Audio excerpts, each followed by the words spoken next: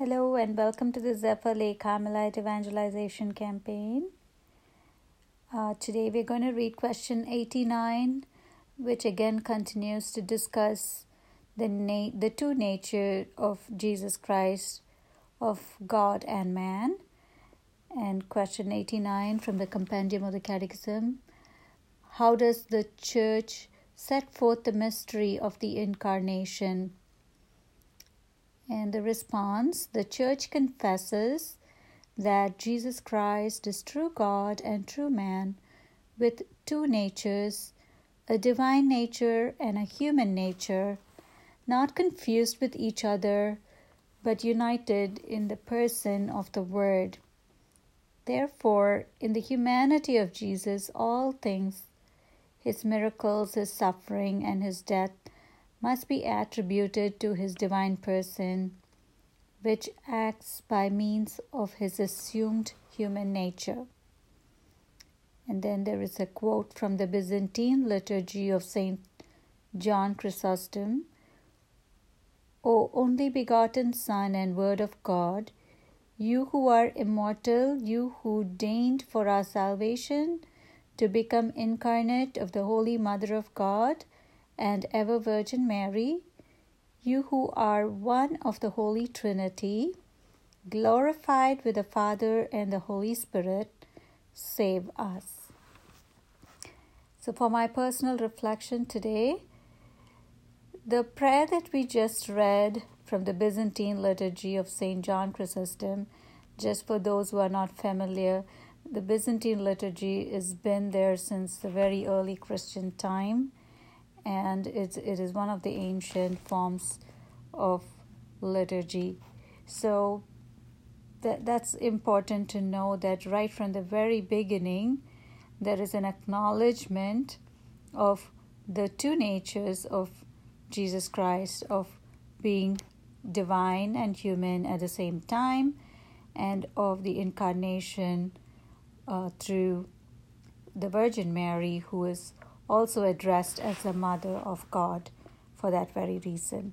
And also the acknowledgement that Jesus was the second person of the Holy Trinity, and he's glorified with the Father and the Holy Spirit.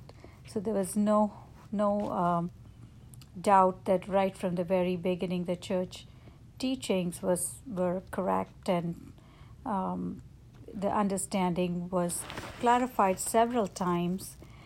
In fact, after the Council of Chalcedon in the 1400s, as we discussed in the previous segment, the Council of Chalcedon clarified that Jesus retained his human nature at his incarnation, and that his divine nature didn't override his human nature.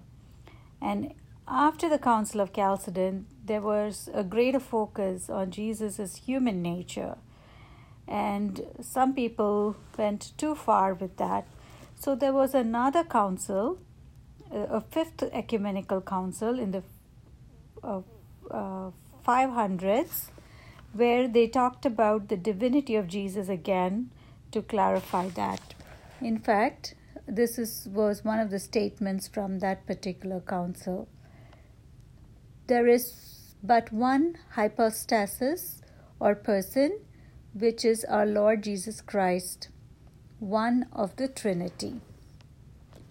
So that was from the Ecumenical Council number 5 in Constantinople, where the divinity of Christ was clarified.